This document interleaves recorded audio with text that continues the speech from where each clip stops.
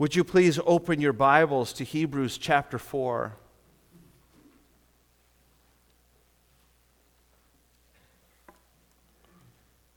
Hebrews chapter 4, and would you stand?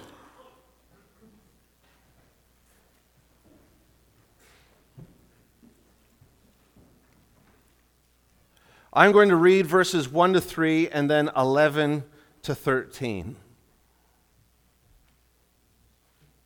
This is the word of God. Therefore, while the promise of entering his rest still stands, let us fear, lest any of you should seem to have failed to reach it. For good news came to us just as to them, but the message they heard did not benefit them, because they were not united by faith with those who listened. For we who have believed enter that rest. As he has said, as I swore in my wrath, they shall not enter my rest, although his works were finished from the foundation of the world. Down in verse 11. Therefore, let us strive to enter that rest, so that no one may fall by the same sort of disobedience. For the word of God is living and active, sharper than any two-edged sword, piercing to the division of soul and of spirit, of joints and of marrow, and discerning the thoughts and intentions of the heart. And no creature is hidden from his sight, but all are naked and exposed to the eyes of him to whom we must give an account. The words of God. Heavenly Father, we thank you that on the seventh day you rested from all your work, and then we sinned and we departed from your rest. But you sent forth Jesus Christ that we might re-enter your rest, first in this life and then with the promise of resurrection from the dead forever and ever. I pray that your Holy Spirit would minister among us, convicting us of sin and righteousness, so that if any of us are living and walking in a counterfeit faith, an unsaving faith, a faith that does not save, would the Word of God, which is sharper than any two-edged sword, do a surgery in us this morning. Help us to see the truth, that we might call out by faith and enter your rest. We pray for the 1 billion, give or take, Roman Catholics all over the world who just do not understand the gospel. Today has passed for Teresa, and whether or not she is a saint is not up to any man on earth, but only to your sovereign authority. And so we submit ourselves to your sovereign authority, and we pray that your Spirit would convict Roman Catholics all over the world that this just does not make sense. Pray this in Jesus' name. Amen. Please be seated.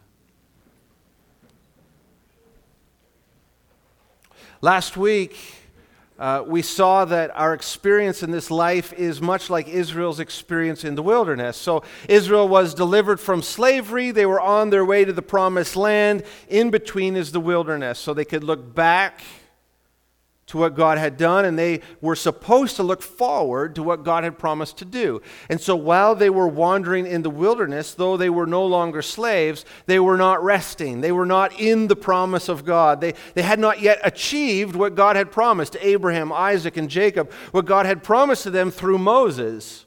I'll take you out of slavery, and I'll give you the land that I promised to your forefathers. They were wandering. They were not at rest. Israel failed to believe that they could or that they would enter into that rest. They failed to believe that the God who delivered them from slavery in Egypt was powerful enough to overcome the Canaanites, because they had fortified cities and they were giants. They were taller, they were stronger, they were more numerous. They had better weapons, and so they failed to believe, and therefore an entire generation fell in the wilderness, so they did not enter God's rest. And the illustration that the author of Hebrews gives us is this: 2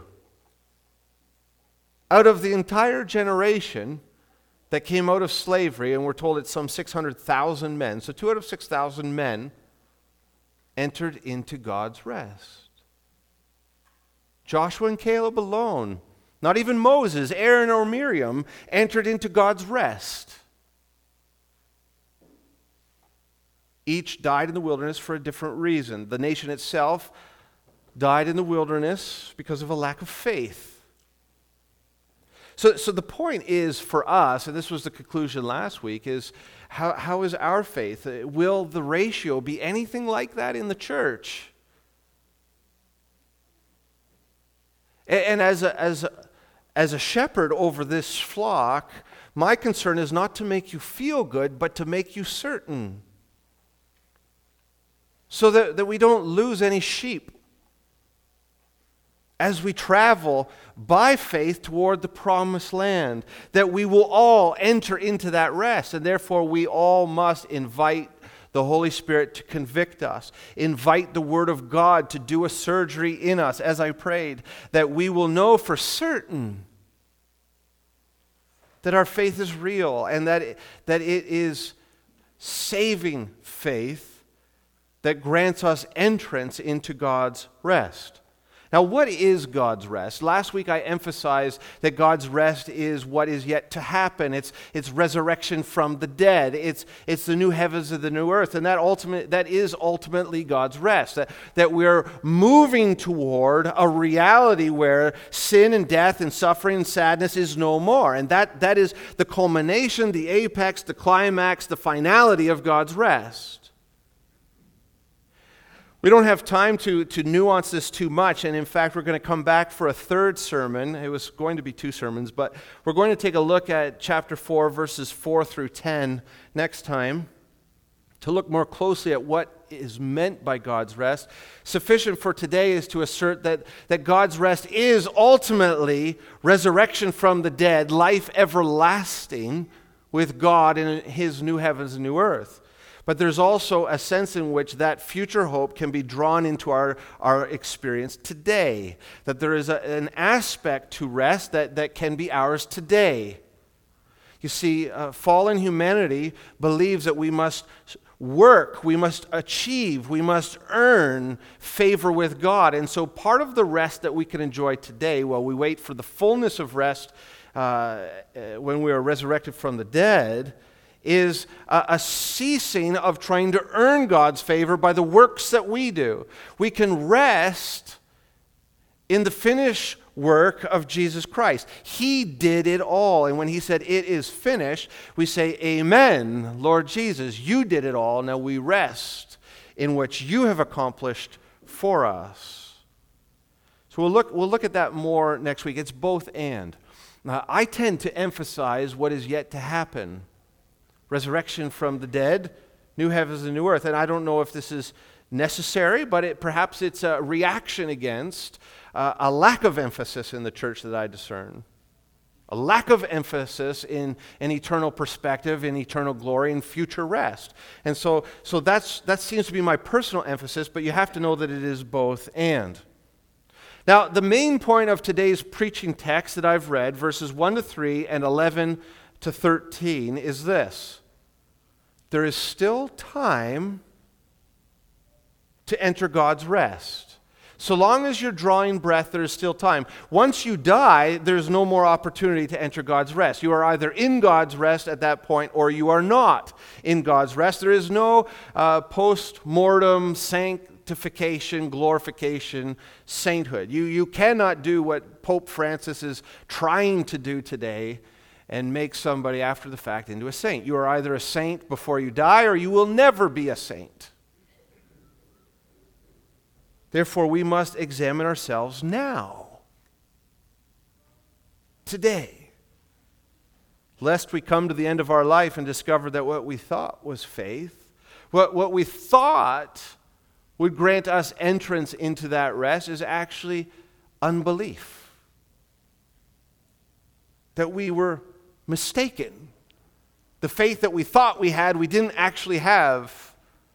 And therefore, and you go, I don't want to jump around in the Bible too much here, but I just thought of at the beginning of James, you should be glad when trials come into your life, because that's how you know that your faith is genuine. When you stand up in the midst of trials and suffering and you still have faith, then you count that as a joy, because you say, oh yes, God, I still believe. My faith is real. Because unless God brings testing into our life, how do we know? I'm a preacher of God's word, and I'll tell you, it's not that I don't have confidence or assurance in my salvation, but how do I know? How do I know that what I'm preaching is not just head knowledge? I know from my studies there's a lot of people that study the Bible that aren't saved. How do I know? Trials, testing. We'll get into that a little bit more. We must examine ourselves now. So long as we can say it's today, which is today, and then tomorrow's a new today, and next week is a new today. So long as God, by His grace, allows you to draw a breath, you have to test your faith. I have to test my faith so that I don't come to the end of my life and find out that I've been disqualified due to a counterfeit faith. Let's take a look at verses 1 to 3 again.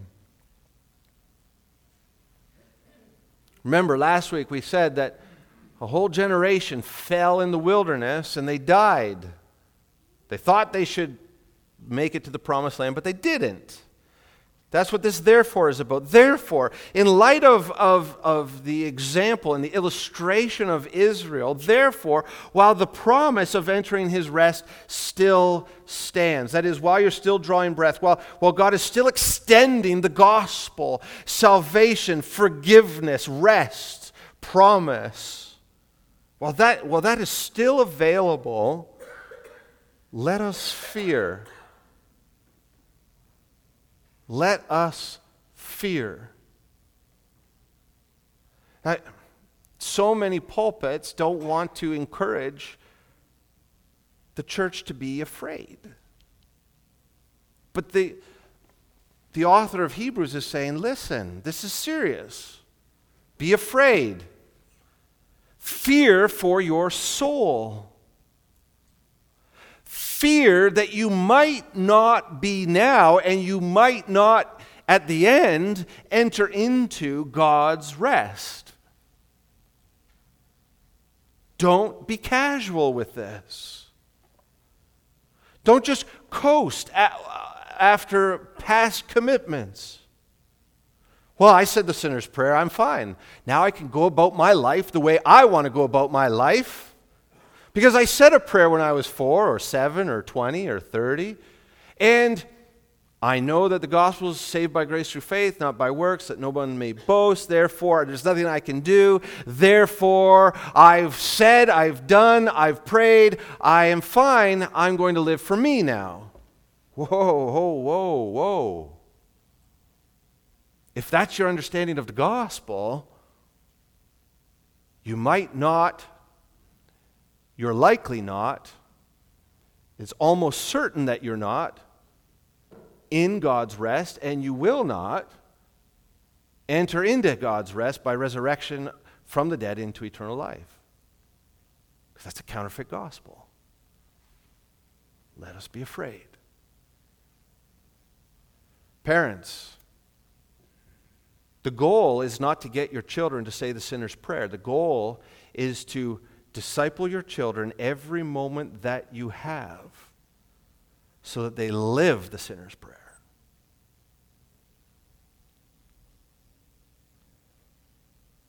Let us fear, lest, unless any of you should seem to have failed to reach it.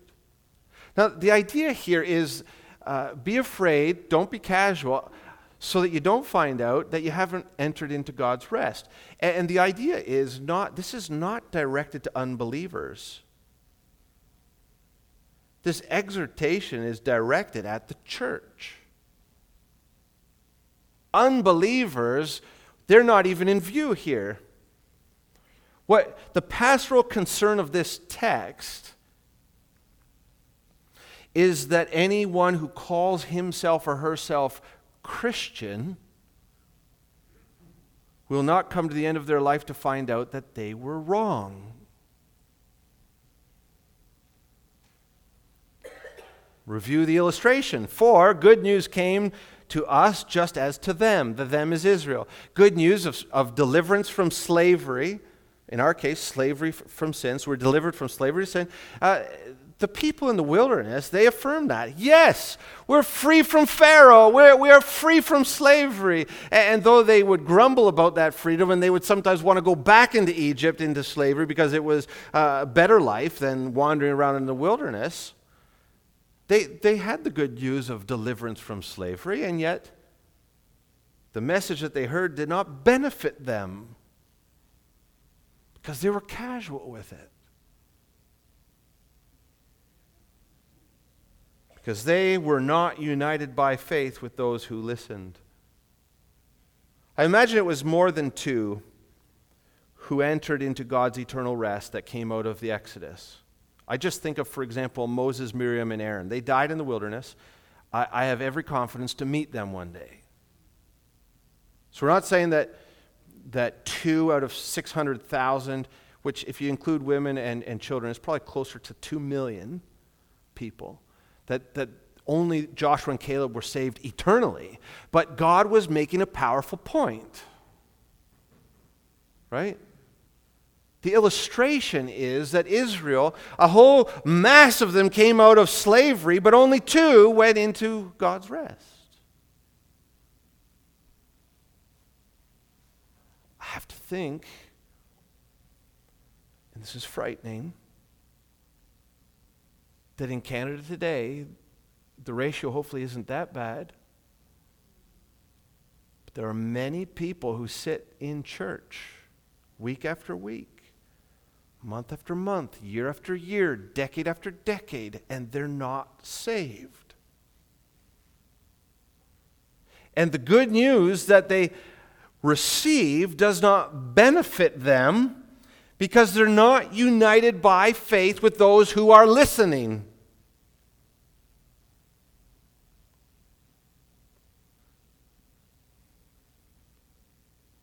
Okay.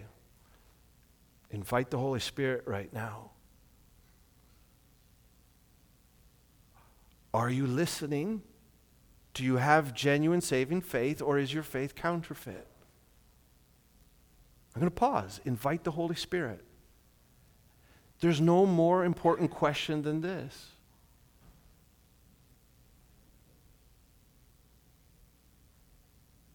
Does the message of the gospel that you hear benefit you?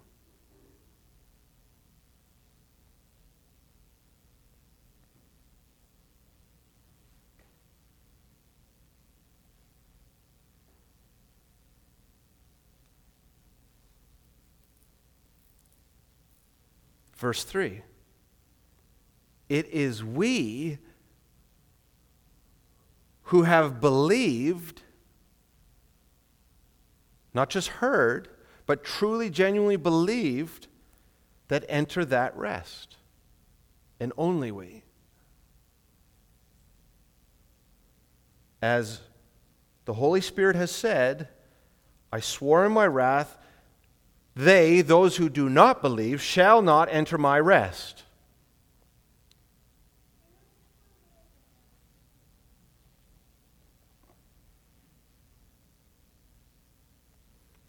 Not every churchgoer is a part of the church. Not every so-called Christian is currently enjoying God's rest.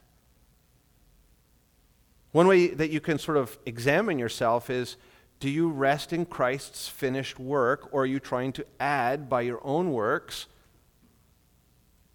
what you cannot add? A couple years ago, I had a real scare with this. Because I understand the gospel of grace, but I came to a point in my life through difficult circumstances where God revealed to me that as much as I was trusting in Jesus Christ for my salvation, I wanted to just add the smallest little bit.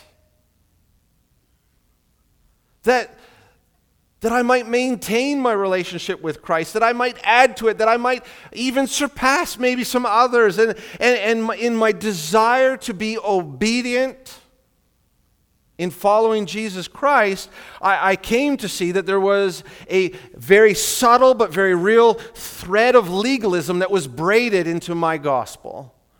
Now, was I not saved before that? I believe that God's grace carried me through my legalism. It was not an obvious legalism.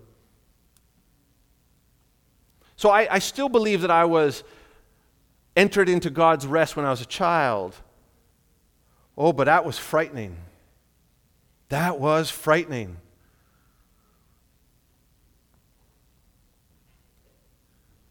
Are you adding? Not every so-called Christian is currently enjoying God's rest. Are you enjoying God's rest? When Jesus says, it is finished, you say amen and amen. It's finished. It's finished. I can't add to it. God can't love me any more than he loves me now. I cannot be any more righteous than I am now. I have the full righteousness of Jesus Christ. Case closed, done. Or are you trying to achieve just a little more righteousness? Now, be careful. Don't fall out the other side. Don't give yourself license to sin either.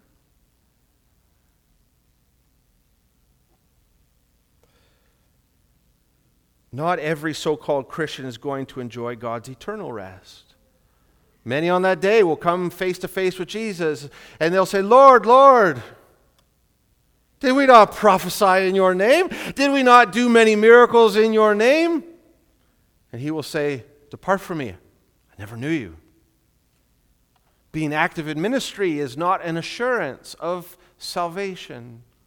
Having even very accurate doctrine is not enough. Lord, Lord. They said, Lord, Lord. They knew who Jesus was, and yet they missed something. And Jesus says, only those who do the will of my Father in heaven.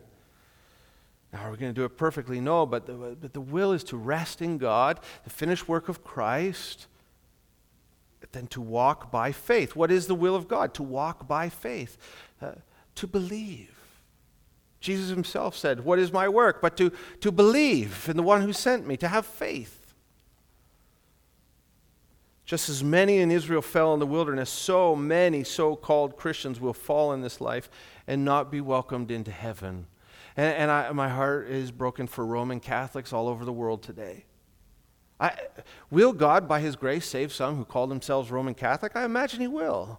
But it will be in spite of their Roman Catholicism. He will break through that somehow. He will show them the real gospel, and they will be saved. And maybe they continue to go to a Roman Catholic building and participate in things that they shouldn't or don't need to participate in. And I'm not going to put a limit on God's grace. But what I can say, and what my heart does break, is for the billions of people who feel that by their baptism and their good works, they're set. And then I think of us. I think of you. Is that us? Do we fear? This is why the writer of Hebrews says, let us fear. Now, how do we fear appropriately? How do we fear without falling into despair? How do we fear without having no assurance of our salvation? Because I believe that God wants us to have an assurance of our salvation. This is not to send you all out wondering and doubting, but it is at the same time an opportunity for us to inspect ourselves and to invite the Holy Spirit to do so. How do we fear without falling into despair? I think the answer begins in verse 3. It is we who have believed that enter that rest. So where we have to begin is asking ourselves, what do we believe? And then saying, do I really believe it? Do I really believe it? Or do I just believe that I believe it? That's hard. How do you know the difference? I think there's some ways that we can help one another in this. Well, first of all, we test our faith. That means that we have to be talking about our faith with one another. We have to actually have those conversations. with one another. Say, what do you believe? Why do you believe it? Test our faith. Read the Bible. Discuss it with one another. Talk about death. Death is such a sobering test of faith. I see in people who are near death, I see in Ed and Marge right now, they're testing their faith. Will this hold up? Will Jesus really be there to welcome me into heaven? How's your faith? Test it.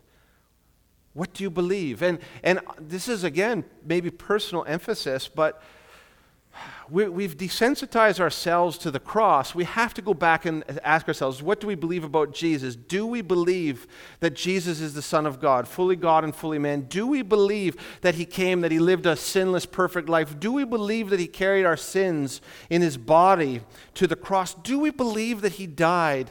Do we believe that he physically, bodily came back to life? Do we believe that he ascended as a man and is still a man in heaven? That's a great place to start. Without faith in that, you're not saved. But I find that over time, it's hard to remember if we believe those things or if we've just thought we've believed those things for so long that we don't question them anymore. This is why, personally, where I'm at, and I encourage you to consider this, I've begun to push forward into the promises of God. The promises of God that seem so fantastic and so big and so unbelievable. That's where I'm testing my faith.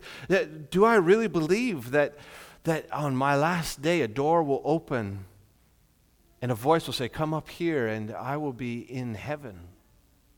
Do I actually believe that the body that you will put in the ground for me will rise from that place?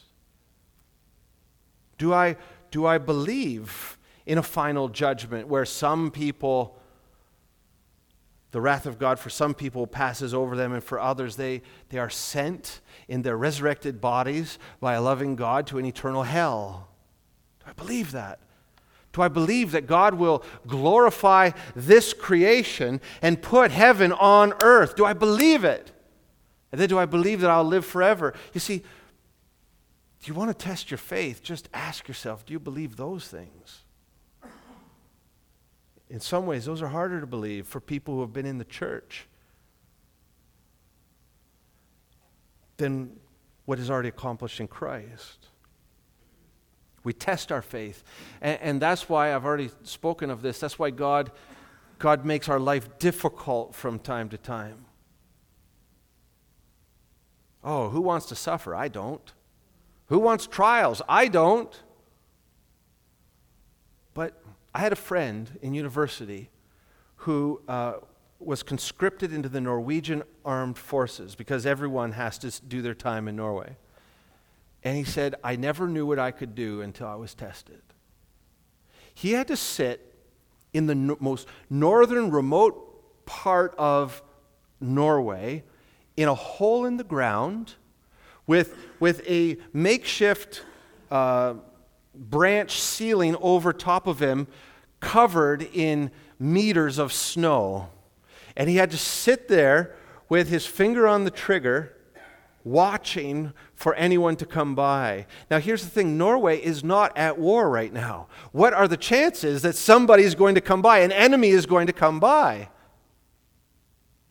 But this was training, and so he did it. And he said, you know what, when you're getting into the second day, the end of the first week, and you're still in a hole in the ground covered by snow, your fingers are frozen, you're bored, and you keep doing it, you realize something about yourself, that you could do something that you never thought you could do before. So it is with the Christian. God sends trials and suffering and difficulty into our life so that we can test our faith. Is it real? Will it hold up?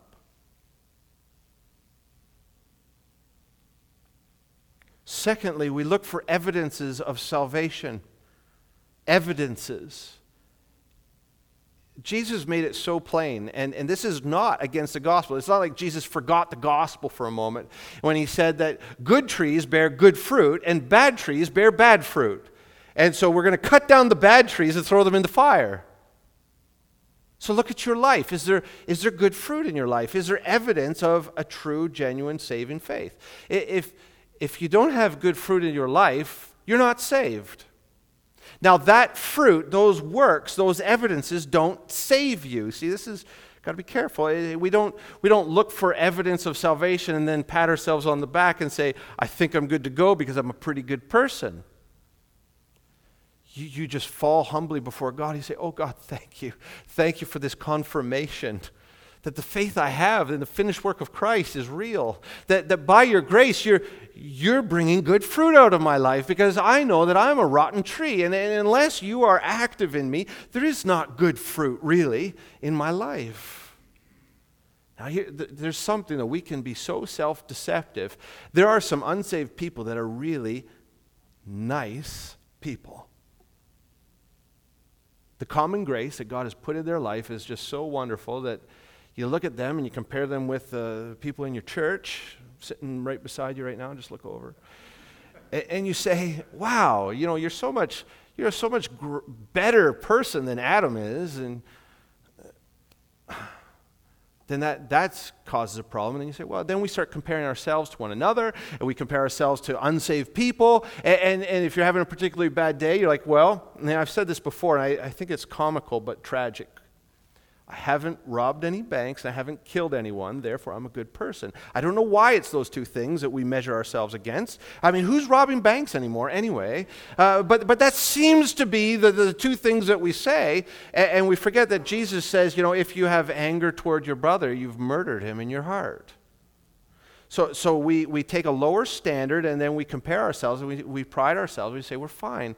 That's just the works-based gospel in different clothing. So then, knowing that we can deceive ourselves and that we're prone to overestimate our goodness, how do we look for evidence in our life and know that it's really good fruit?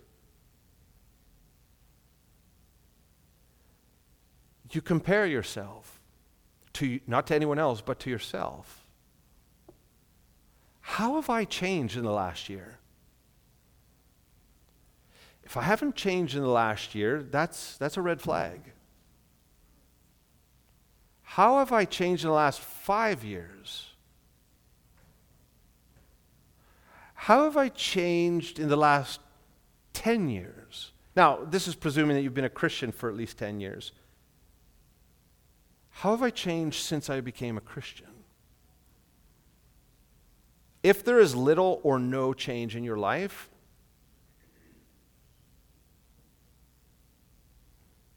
you're not in God's rest. You're not saved. It's counterfeit.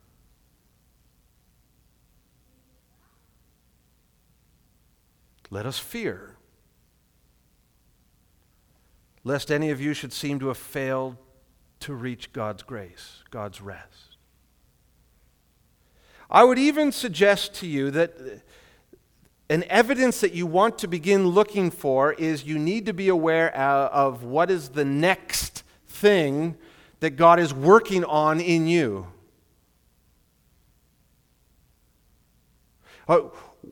Where's the conviction of sin in your life right now?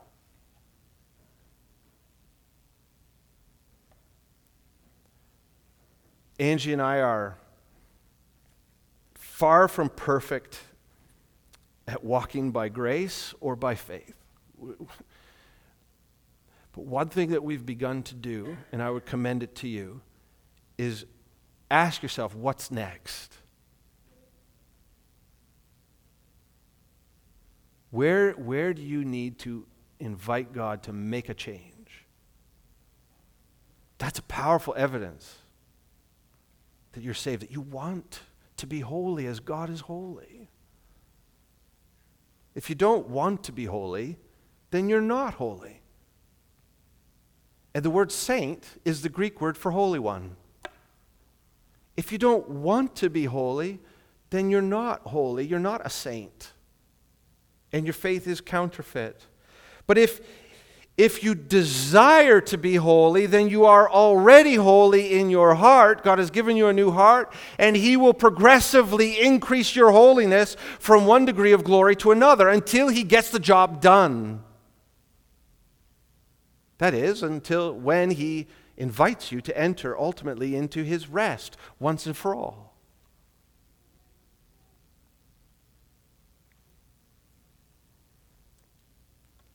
Therefore, thirdly, so there's a third thing. So first, how do you know if your faith is genuine? Well, you test it. And we've talked about a variety of ways that you can test your faith, what you believe. Secondly, you look for evidence of salvation by a changed life. There should be a holy discontent in your life, a righteous dissatisfaction with yourself, the church, and the world. Thirdly, we look for endurance, both in our faith and in the evidences of our faith. It's no good to say, well, I kicked that habit for a year and now I'm back into it. Oh, will we fall? We're going to fall. Like a materialistic person doesn't become unmaterialistic overnight. And there will be those times when you're weaning yourself off shopping and materialism, and you'll say, you know what, my treasure is not in this world. I don't need to own that. I need to grab hold of Jesus with everything I got. And yet you will still have that moment when you're at the shopping mall and you buy something that you really don't need, a luxury that is too much for you. And you get home and you don't have to throw everything into question, but you just have to say, my flesh reared itself again.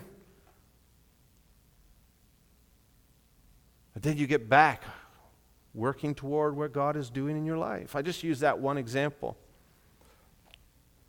But you look for endurance in the things that you believe through testing your faith, and in the evidences of your life, that the changes that God is making in your life, they last and they build on one another. They compound over time so that it's not a little bit forward, 3 steps back, and then something else. Go forward in this area, then back this, and I'm going to try to get a hold of this, and then back on that. Building, compounding, enduring. So we look for faith, changed life, and endurance in both.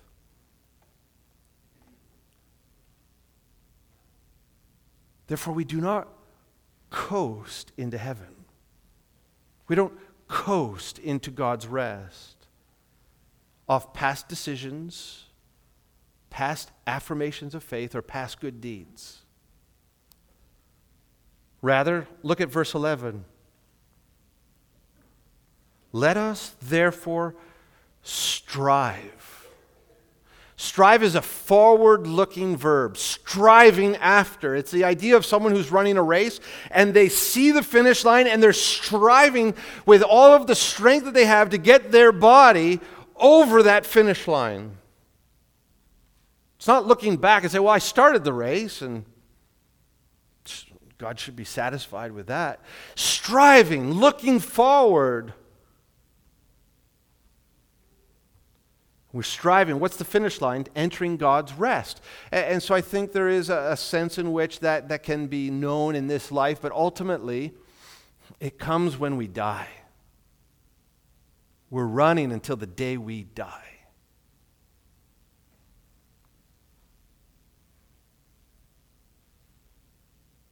Why do we do this? So that no one may fall by the same sort of disobedience and faithlessness that was characteristic of the Exodus generation who fell in the wilderness. Don't die in the church and then go to hell.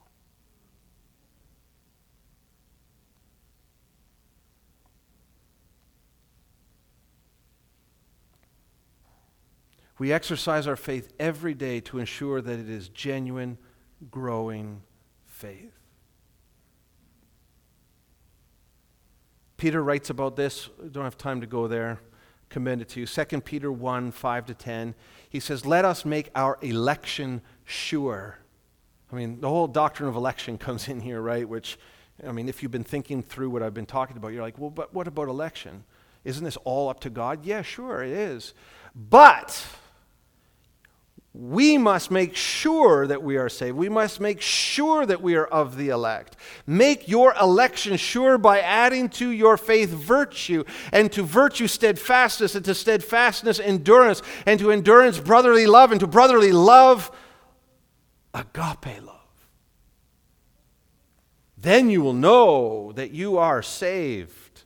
You will make your election sure, and you will be profitable. You will be useful to God in this life. For a day of judgment is coming, and on that day God will examine us, not by our own estimation, but what is He going to use to measure us? How will He decide if we are in or out, saved or not saved, entering His rest or dying in the wilderness? How will He decide?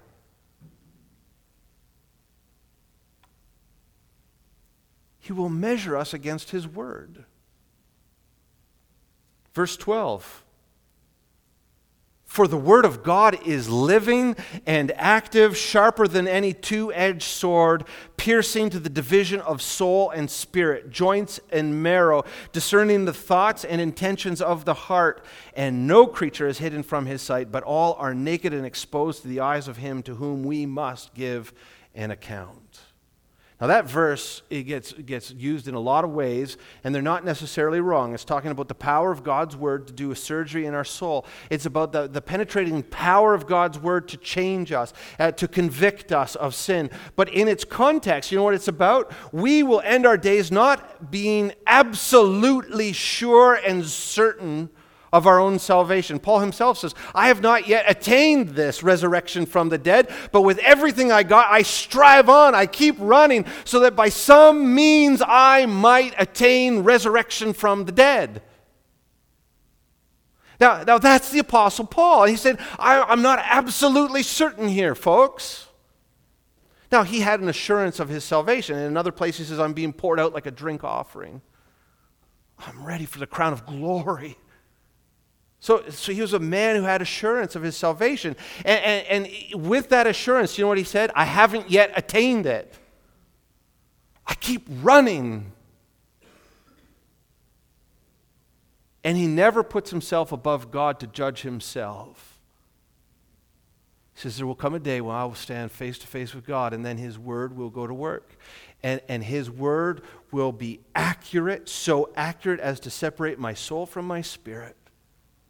And then God will be able to tell, though I can't tell, God will be able to tell what were my intentions, what were my motives, where was my heart, how was my faith.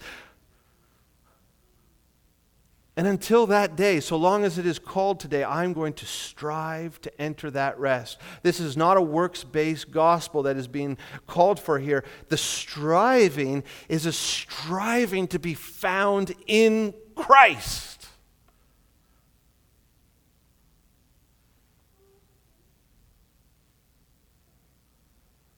It's a striving to weed out every strand of legalism. To look for any freckles of licentiousness where we give ourselves permission to sin. It's about saying, God, by your grace and by your will,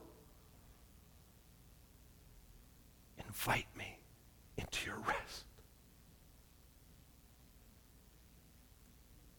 That's the striving. We do not want it to be said of us, as I swore in my wrath, they shall not enter my rest.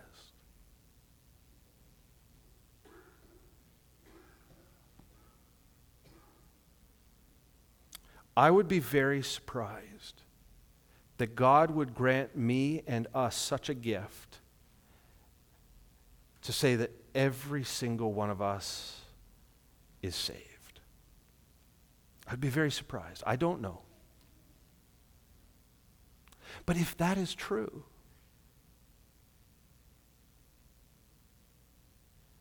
then it means some of us in this room right now are walking in counterfeit faith. I don't say this to alarm you or to upset you or to put a burden on you. I say this because I love you. And I want to see you in glory.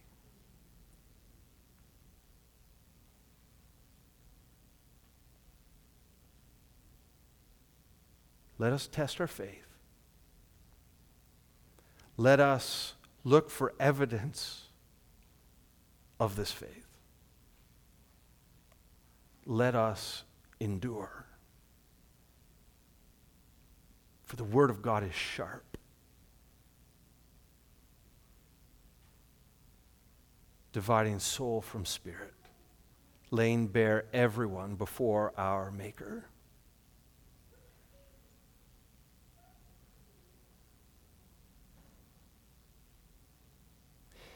If you don't know if you're saved, fall before God's mercy and grace. Don't put it off.